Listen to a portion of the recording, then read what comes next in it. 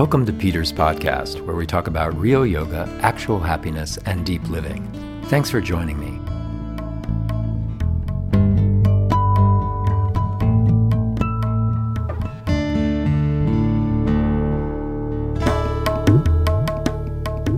My dear friend and colleague Ulrika Norbury is a Yogiraj, yoga teacher, trainer, and author. She has been a filmmaker and a journalist and continues creative pursuits in addition to leading yoga and meditation workshops and trainings. My wife and Yogiraj Wendy Newton and I caught up with Ulrika on her long family journey this year in Thailand, while Wendy and I are in Perth, Australia. We talk about the power of using classical yoga texts as part of the practice. I'm always delighted to hear what both of these two are thinking about. I hope you enjoy our chat. Here we go.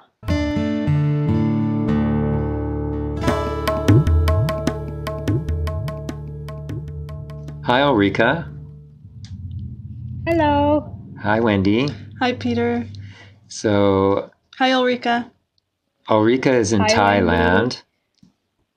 We are in Australia, having just come from Bali and about to go back to Bali in a little bit.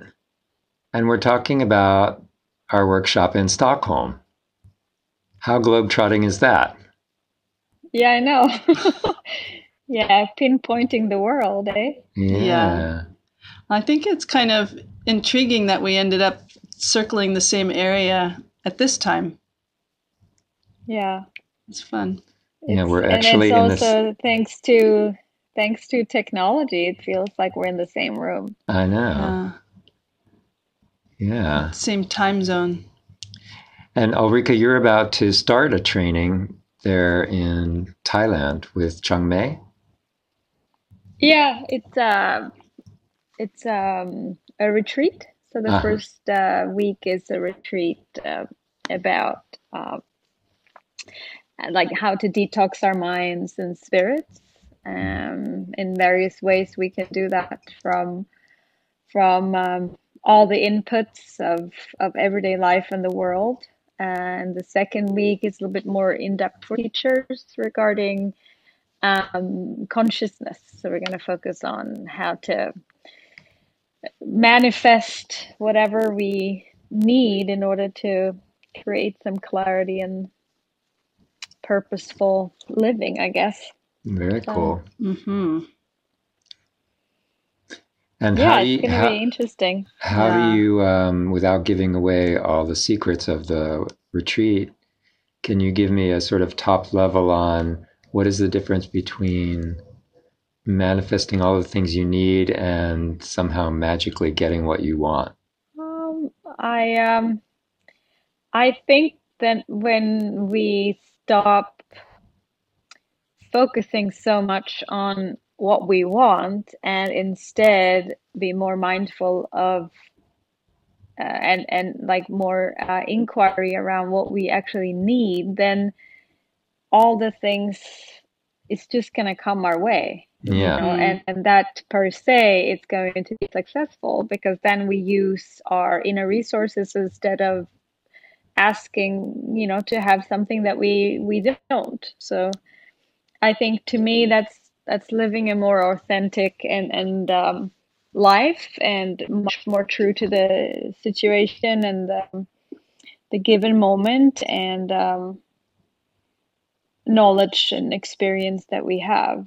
Because I don't really see it as that you can have everything in regards of looking at everyone else. I think you can have everything within your own self. And a lot of the times we need some solitude in order to actually start to experience nothingness and stillness, because in that stillness everything that you have will actually be somethingness, so to speak. So I think that's one of the reasons why a lot of people sometimes go on retreats, because they so desperately seek that void, that space of where you can hear yourself think and where you can reflect and be with other people that has like they're on the same kind of path.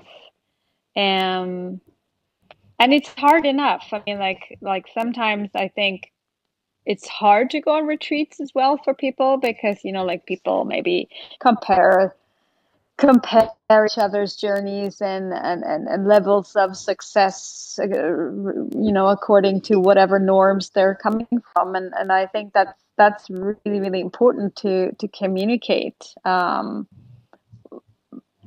it's very difficult, I think, to be an individual in groups and to be groups amongst individuals. I think that's a huge challenge for us all. Yeah, the dynamics of that. Yeah, people's stuff comes up. Yeah. And I mean, like, if you can come to a point in life where you feel like you can be more or less free from that, and you can be your own best friend, and you can be alone, comfortably be on your own, but also comfortably be yourself amongst others. And I think that's the key to success, because that's, to me, it's integrity, and in integrity comes insight. And through insight, I think, comes a lot of creativity and the ability to manifest, yearnings or dreams and see where they go. But because you lose kind of like the need to succeed, like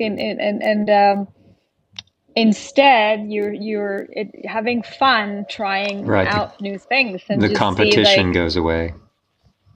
Exactly, the competition goes away, and I think the person we compete with the most is ourselves.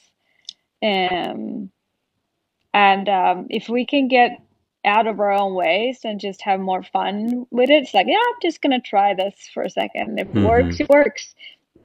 Then it usually does, because you're able to see what the situation needs, or ask for help from others, and you kind of loosen that pretentious side of things, and life becomes a lot more fun. Nice. And the irony of it all is like it just gets you to be more successful. Yeah. So. Love it. So we are going to meet up in Stockholm in May, and spend some days chatting about 3 sources of wisdom that we draw on a lot. And those are from Wendy, the Yoga Sutras of Patanjali. Yeah. And from you, Ulrika, which? It's the Giranda Samhita, one of the Hatha Yoga texts. And from me, the Bhagavad Gita. And we're going to be looking at yoga practice and living sort of in the way that you have already alluded to, like how do you find the big expression of who you are, not to dampen your expression, and how to live in a way that feels satisfying and right. Yeah. And also what these 3 texts kind of each uniquely and possibly collectively somewhat have to say about how that gets embodied in our living, rather than just in the conceptual place of thinking about yoga, but rather that they are texts that point to yoga. And yoga being both something that happens in a practice space and in life itself. Yeah. Yeah. And I'm also always so intrigued, and it always amazes me, because every time I open these books, I learn something. Exactly. Even though I've read them before, I was different at the time when I was reading them.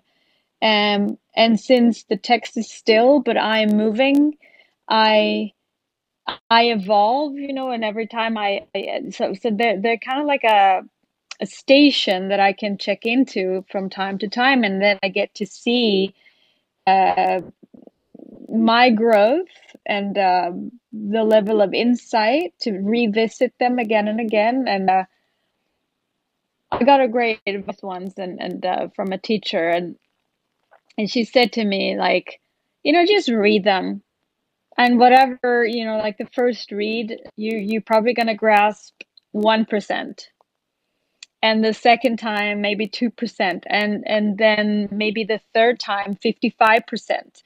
And it doesn't really matter, because it's what's in between the words, in between the texts. That's where the yoga comes alive, like in that, between you and the words, between you and the pages, you're able to see growth and progress in the mind and the body and the spirit. And what's really interesting with these three texts is that the Yoga Sutras is more around the mind component, whereas the Bhagavad Gita is like the spirit and soul, and the hardship of being human, and the bigger picture, micro, and the micro. And then the Garanda Samhita comes down to like lots of like hands-on practical stuff. What happens when we, for example, observe a candle, Yeah, for techniques in themselves. various ways.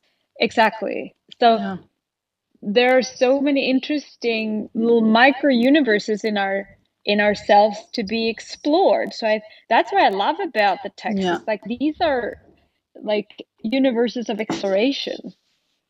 You have to be an explorer, an adventurer, to dive into these texts. Absolutely. And I think, Wendy was saying the same thing in terms of with working with the sutras this week in our training in Perth, that the reading of the book is a kind of practice in itself. And you said the in between the words in you, that is such a nice thing that I never really hear, but so much in myself, because I've also read these books over and over. You come to an understanding of what the book is talking about from your own experience. It's almost like you could then write the book at a certain point, because you know what they're talking about. Yeah. And that's such a beautiful a way to engage with these texts.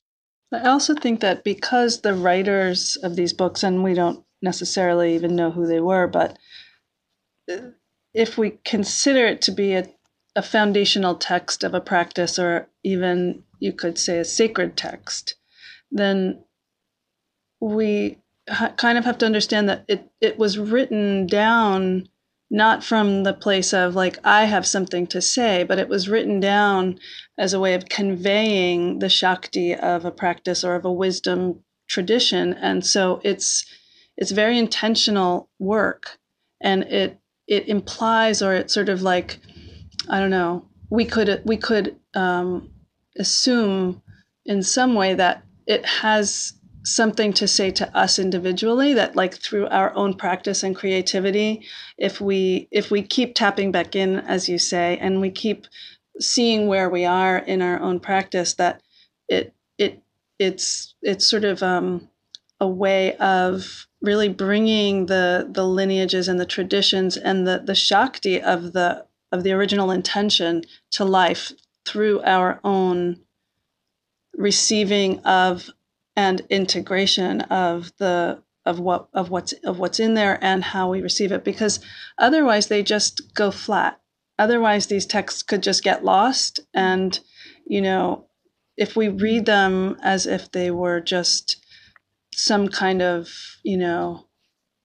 thing to be studied and cataloged and taken a test on, then we're kind of missing the point of these particular kinds of texts. It's a little bit of a finer point that I just think is so, for myself, it's so important, because otherwise sometimes I'm just on Google. Otherwise I'm just kind of reading in some intellectual place that's not plugged in. Mm-hmm. So I think it's, I really like to communicate that to people about these texts. It's not, as you say, it's not about getting it. Like, it doesn't matter how much of it you get. It matters that you get what you got. You're working with and that's really important. Yeah. Yeah. Yeah. And I mean, like, I hear a lot of people say that, or they interpret that saying like yoga is all about 99% practice and 1% theory.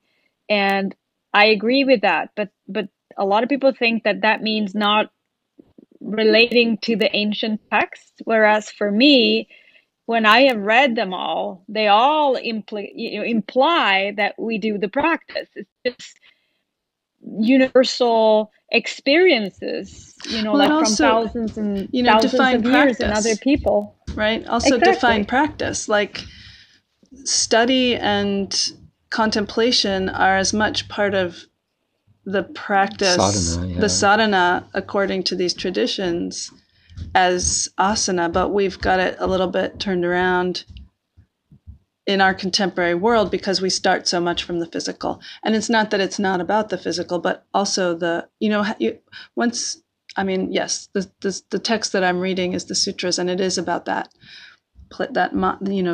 in some ways about the mind and the conceptual part of the practice. But if we go practicing a tradition that we don't understand the original intention and the map of, we can reduce our ability to unpack it in all of its dimensions. And what I think that the texts give us, whether it's a text that's more, about the practical aspects of things, or whether it's, about the, how we approach it from a spiritual point of view, or from the level of the conceptual part of it, it gives us that map of what's kind of on offer as a practice, rather than just anything that we think that it, it's not about what we think it is necessarily.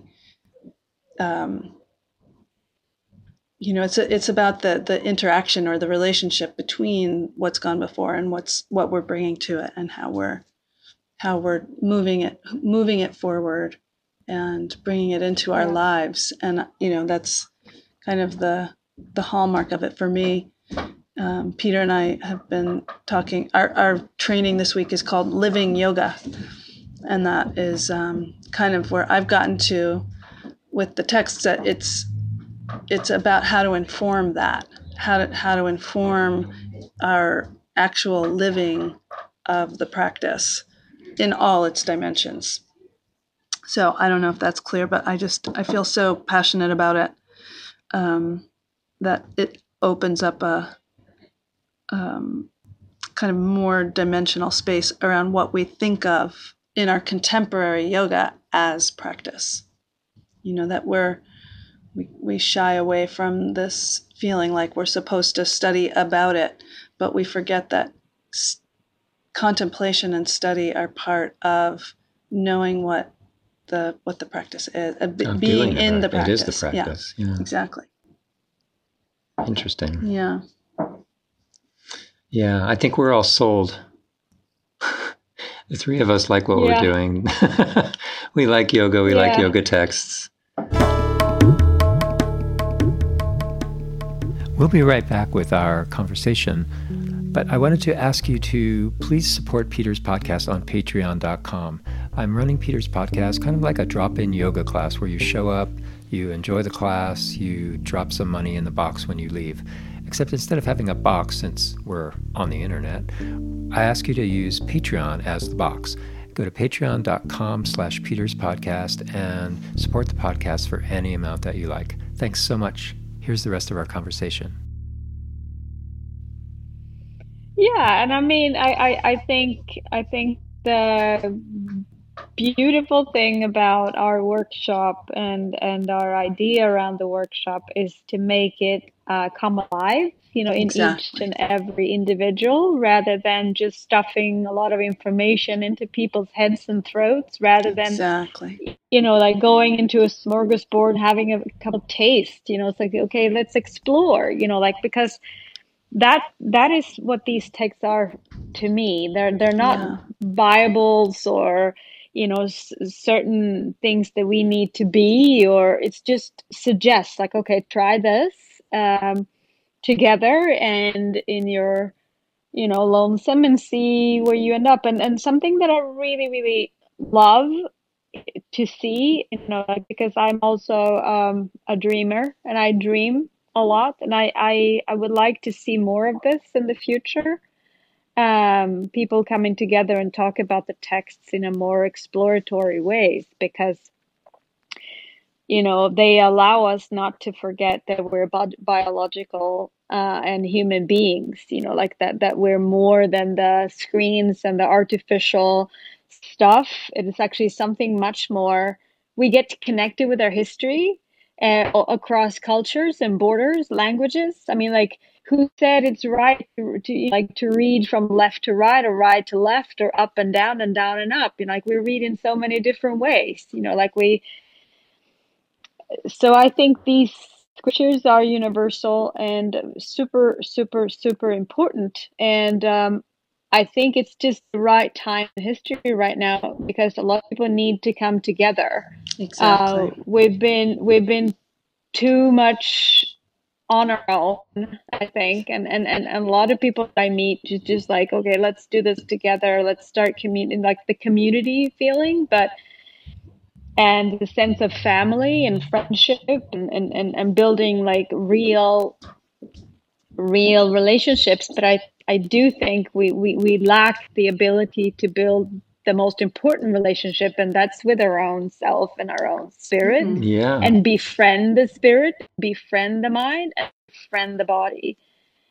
Because like I think we can all like sign to that. Like, there are days when you question yourself on all levels or one level. And where do we turn to? Like, before, people had religion, like, and now people have science. Then what? Yeah, it's not enough. What? Yeah. It's not enough, and maybe Well, it's not we need fulfilling the function that it once fulfilled. It's not Well, it's not bringing fulfilling people the together. function Yeah. that the earliest religion fulfilled, or the spiritual practices that are, the basis of yoga. And I think, Ulrika, something you said is exactly the words I was thinking, that the time is right because there's been enough of an exploration of simply using yoga in the physical way, and to start dabbling with it a bit in meditation, and this whole craze of mindfulness that's everywhere, and it's the time is ripe for a richer understanding of how those things relate to each other, and how to make a complete practice that includes the practice of living. And our title, Living Large, it's like, it's this fun play on, in our media, we think about living large as being like those who have made it, or those who know how to live.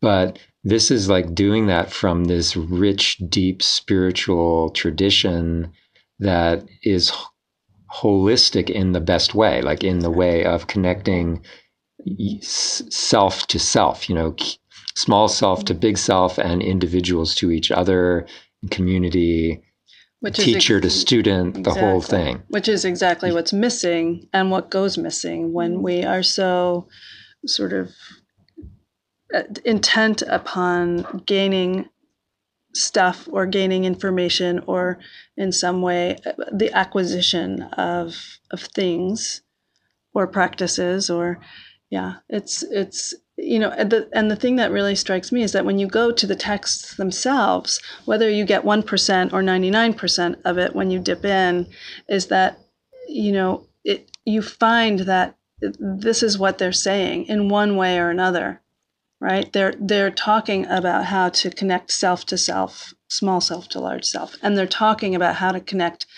self to self, self to other.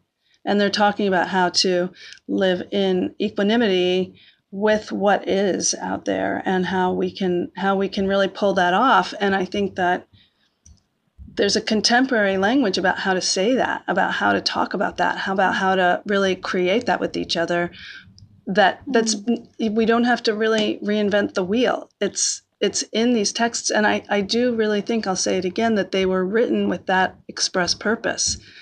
for us in all the ages to come to dip back in and to remember how to do that. It's not, we're humans and we have that capacity. So, but we've kind of gone, I think we can go way off when we do think we're just that screen. You know what I mean? When we do think it's just about like the transaction. So, or the screenization of yoga as well, where it's like, here's a quote from Rumi, or here's a picture of me doing Nataraj Asana. Those are fine things in the right balance. But there's this tendency now. Yeah. And over, it's funny. It's like we've been talking about like the nature of attachment and then the nature of like excessive attachment. Like attachment isn't bad. Being involved in life is not bad, but it's the getting stuck in the involvement in it that gets problematic. And I think it's the same with like that the way that we organize our life on screen or our life, it's not bad to market yourself.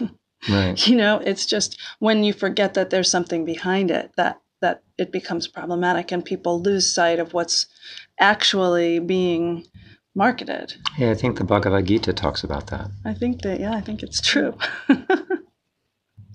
Yeah, I see sometimes these texts as like roadmaps and like more of a mirrors, like they rather than going to these texts looking for like how should I be, how should I eat, how should I stand, how should I practice, they're more of a like asking you questions, like wanting you to reflect and digest and absorb them and fail and fall and succeed. It's like, where are you in all of this mandala of human expression? Like if you can carry them, that's solidity, that's pure strength, that's pure freedom. And that takes practice. Exactly. And through practice you cultivate, I think it's one of the most important traits in a human, and that's courage. Like courage to stand in your own self. It's difficult, but once you do that, that's where you find your light, and that is something no one can take away from you, and that's like the sacred soul of our being. However, in many, like in a lot of these texts, there are also stuff from a historical point of view that's not relevant anymore. Right. So Exactly. that's also something worthwhile talking about, rather than us going back and actually do think that we have to sit in Kodang and stuff like that. I mean, we also get to, when we communicate this together in a group, something that I really love is that we learn how to think in symbolical terms. Like, what does this symbolize?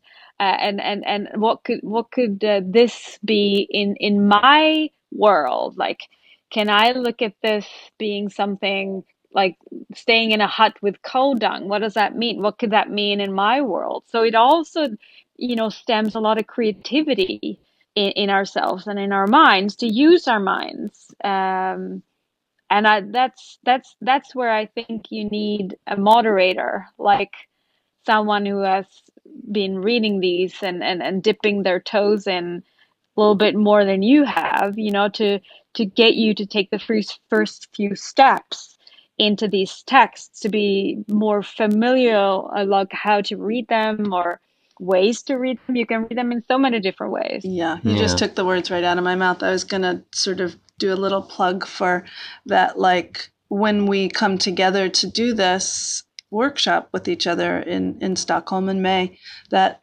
each of us will be sort of leading the discussion on the text that we've been working on and have really digested, like almost like pre-digested for ourselves, so that we can share from that real place of passion and knowing, and as much as we're able. And then we're going to do one day together to kind of like meld and sort of hold space for people to come with all their questions and all their juicy integration. So I think I just love.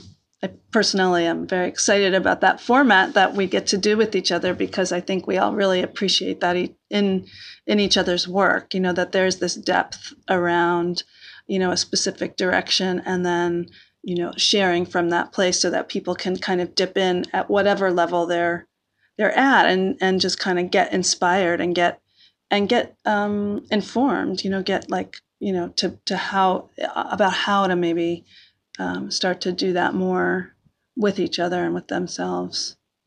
So I'm excited. Yeah, I mean, like people are getting a whole practice. I mean, like I think it's also people might ask if we're going to involve any physical practices, and I will most certainly, and definitely, like we're all going to bring in breath and meditation and Exactly. reflection and kriyas and asana, because that's when it comes alive. Yeah, I've been starting to talk about my work on the sutras as embodied, and to do a lot of engaging work, like different ways of bringing people into the experience, whether it's like through writing or like one-on-one discussion, and then bringing that to the group, and also meditation and kriya, and giving time to physiologically digest it, so that it's sort of beyond the mental the mental striving to hear the concepts. I'm very excited. Yeah, and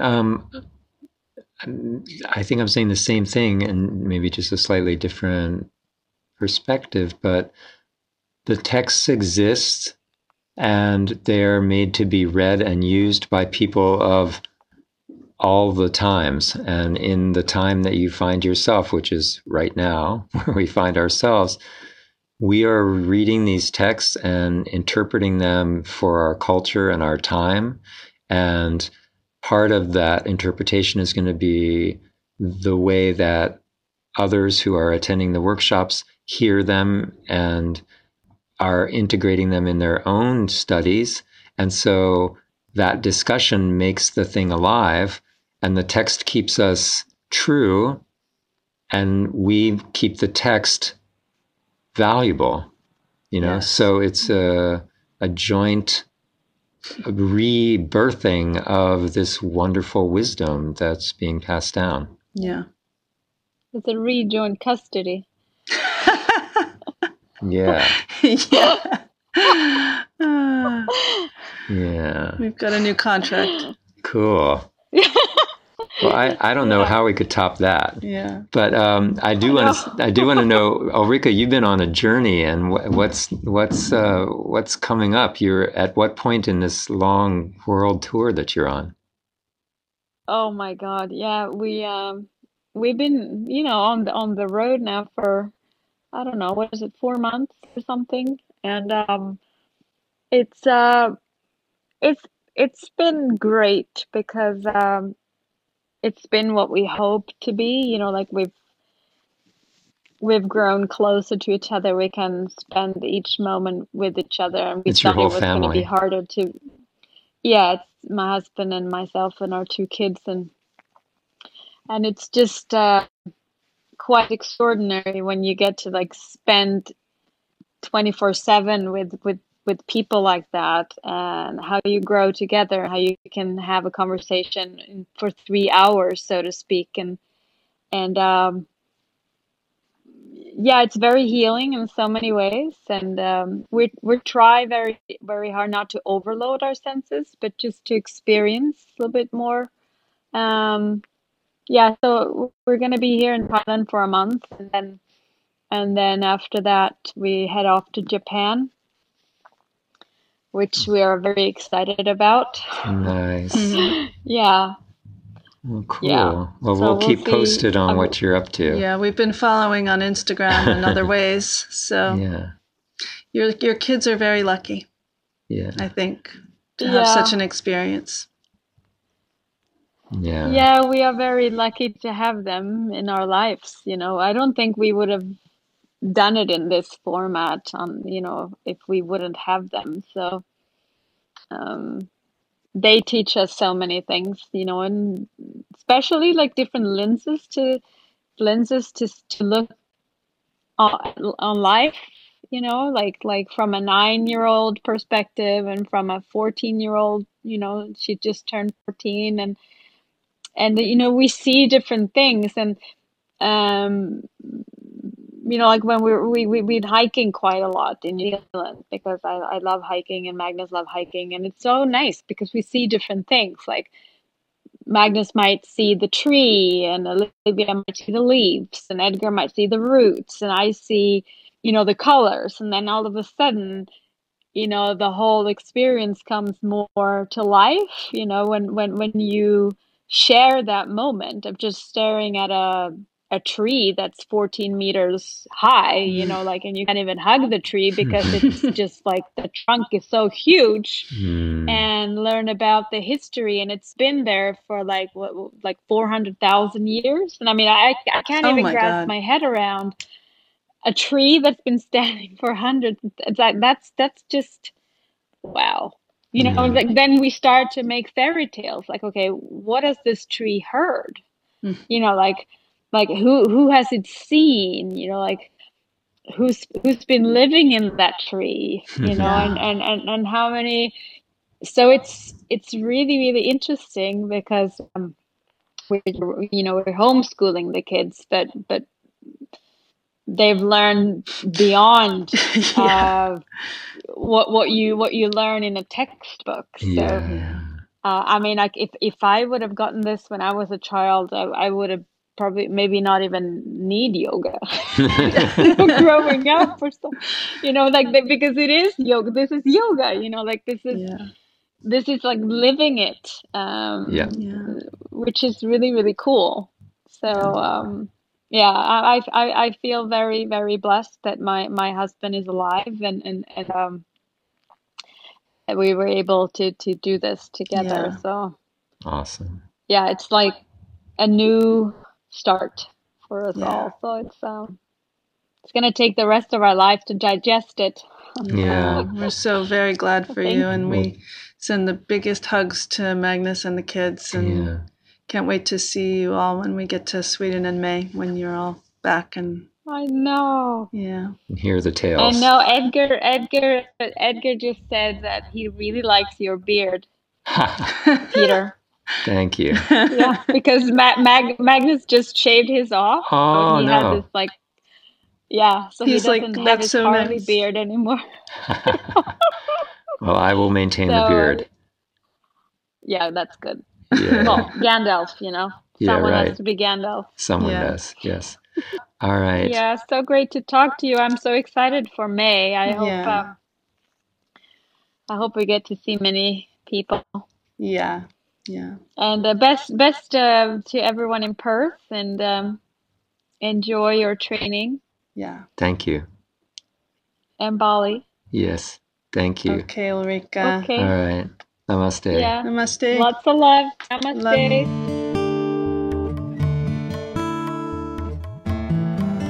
That's today's episode. Thanks a lot for listening to Peter's podcast. I hope that you find real yoga, actual happiness, and deep living through your practice. Please support me on Patreon. Rate the podcast. Namaste.